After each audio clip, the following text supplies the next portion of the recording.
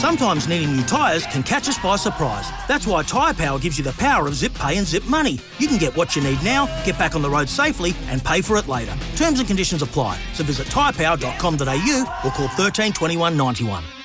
Erin Phillips has been good enough to join us. Dwayne's word, by the way, for the Kogan Money credit card, packed full of value, and for Independent Reserve. Looking to buy Bitcoin? Choose independentreserve.com. She's one of Australia's greatest sports stars. I mean, when you consider her back catalogue, Erin Phillips, WNBA champion 2 times, coached the Dallas Wings as well as being a superstar player, and India ended up being a 3-time premiership winner and 2-time BNF with the Adelaide Crows in the AFLW, and about to take her skill set to Port Adelaide. Erin, congratulations on everything you've done so far. Firstly, welcome to the program. Thanks, Dwayne. Thanks so much for having me.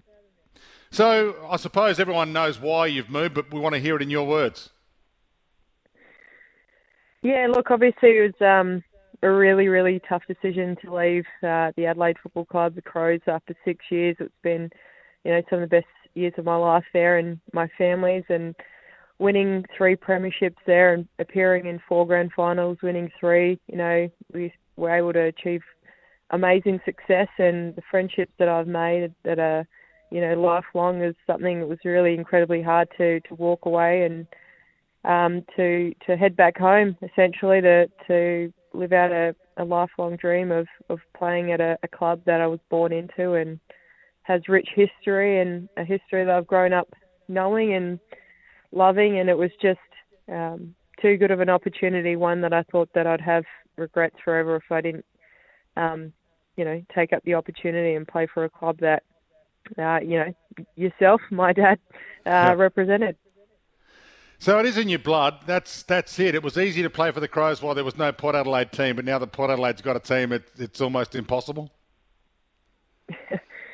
Yeah, and it's funny how things work out. If you'd asked me before 2017, would I ever play for the Crows, and being a mad Port girl, and I would have said you're crazy. So it's funny how things work out where, I got the opportunity to represent the Crows, and it's been, like I said, some of the best years of my life, and I've got friendships out of there that'll last forever. But to get the opportunity, I suppose, at this point in my career to play for a club that I've always loved was too good to turn down. How many years will you play, do you think, Erin? How long have you got left? Yeah, it's a good question. Look, I'll play as long as I physically can, and I can still contribute on the field. And I'm hoping at least a couple more. So as long as I can be effective and play well and feel good and still enjoy playing, which I absolutely do. And so if all those factors are still going well, then I'll keep playing. Do you have coaching aspirations as well? Potentially. I think for me, playing and focusing on that aspect is still really important. There are some things I'd love to learn outside of footy, as a player, and I'd love to learn, the footy side of operations and how it all works. And I'm sure I'll try different things and see where it takes me. And there is definitely an element of coaching which will be I'm really interested in, whether it's a head coach or development coach, I'm not sure. But look, at all things I'm willing to try and see kind of what fits. It's, as an athlete, that's the biggest challenge when you do finish your playing career is what's next, what drives you, and what gives you that level of satisfaction that playing does. It seems to me to be crazy if you don't get involved in the whole football program at Port Adelaide, men's and women's. Yeah, look, I'd love to be across all of it, to be honest, and learn from, learn from both aspects and both teams, the men's and the women's programs. So, look, it's definitely something that I'll be doing, and like I said, learning both departments. So you did coach the Dallas Wings for a little while. What translates from what you learnt through your WNBA 2 championship experience and your coaching experience there? What translates in sport to our game? Yeah, look, I think I was assistant coach with the Wings for 4 years, and look, I think a lot of coaching now comes down to not just obviously there's the X's and O's and the, strategical moves of sport, but really at the end of the day, coaching is motivation and getting players to perform and get them ready to perform at a level that they can compete and ultimately win. And that can be a big challenge as a coach, and obviously managing people and trying to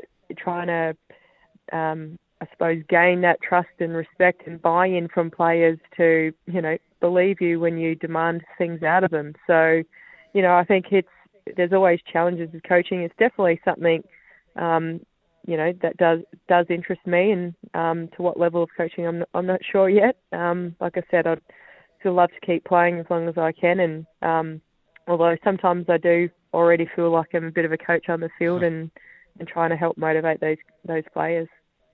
Bit of a side issue, but how's the pathway going for women to be able to come into AFL and AFLW systems and coach? Yeah, it's absolutely it's fantastic, the different avenues and the different types of exposures that players can have. There's you've got club academies, you've got state academies, different pathways to get players to ultimately want to reach their dream, if that's what it is, to play in the AFL or AFLW. And I just look around now, and especially here in South Australia, the number of junior women teams that are now, clubs that have a women's team is just, blown through the roof. So it's fantastic, the different types of exposure that they have to, and the opportunities that they have to one day reach their dream, if that's what it is, to play AFL and AFLW.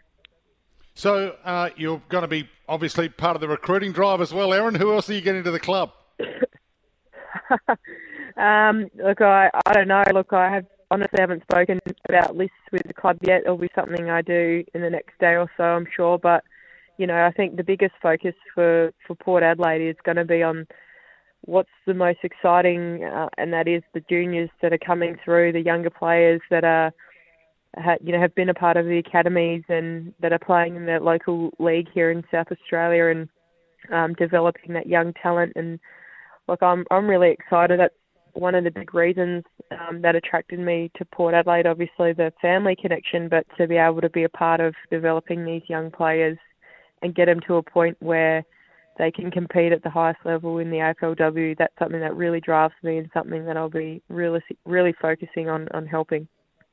I presume you were captain, but you won't wear the number 1, I understand.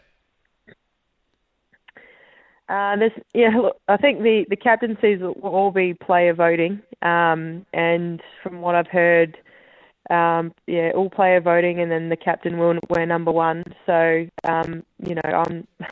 I'm definitely not predicting myself being captain. If if I am, that's wonderful. If not, I'll be wearing the 22. So, really, really excited to wear the 22.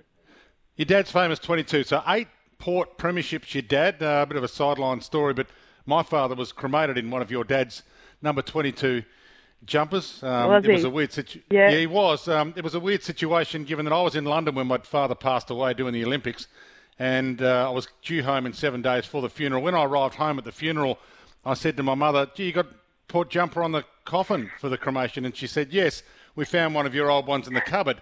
And I said, "No, I stole that. That was Greg Phillips's." So his number 22 was cremated with my dad. So you wear the number 22. I reckon my dad told me that story. I now remember that. Yes, I do. Wow. There you go. But your dad's been a great...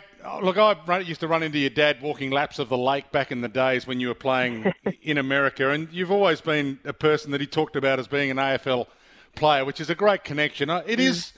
Do people quite understand the connection, the Alberton, Port Adelaide, prison bar, black and white kind of connection that people who grew up with that in their blood have in their blood? Is that something that even worldwide it's a pretty strong unifying experience? Yeah, well, when you hear the word Port Adelaide, the rich history and what it means, what the club is about, and like, I think do you play with them from 81 to 86 or something? Is that right? Correct. Yeah, so you played in one of the highest pinnacles of that club's highest point, and how you remember going down a Alberton and it being absolutely chock-a-block full, and people pushed up against the fence, and what it meant to so many people to represent the black and white, and people absolutely lived their life through the club and still do. And it's something very special. It's a rare thing to have at a club, and I think the people that know about Port Adelaide, like yourself, Dad, it's something that if you ever get to be a part of it, something that's very, very special. I was going to ask you about the CBA as well. Pay, the scale and the rising of that scale, how quickly should it accelerate, do you think? Yeah, look, honestly, I don't know when the next CBA is going to get signed off on, or I've only heard whispers and rumours of different pay scales and salaries. But look, I think at the end of the day, we want to get to the competition at a point where it's sustainable, that we can keep growing the game, and it might be steady, and I think as long as it, like I said before, as long as it can self-sustain and keep growing and keep moving, and I'm all for that. Like I've played on the end of where playing for the Adelaide Lightning in the WNBL, and my first salary was $1,000, and I thought I was the richest person in Adelaide, and I was happy to be on the end of building something so that one day it can become full time for those players, which it is now. So we're kind of sitting in the AFLW in kind of in the middle of it being almost professional. So how long that takes, I'm not sure, but as long as, like I said before, it's sustainable and it can be something that girls can do for a job forever, that'll be fantastic.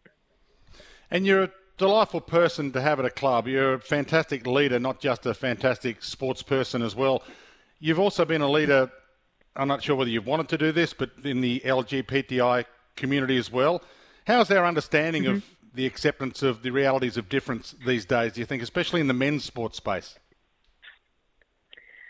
Yeah, look, I think it's something that's definitely always needing the acknowledgement and, to talk about it, to advocate. I think the one thing that AFLW space does really well is we have, Pride Round, and we have Indigenous Round, and, those things where people can really connect to. And I think it's something that we just got to keep working on as a collective, across the AFL and the AFLW. But, the more we can expose society with these issues, and the better off that we'll be.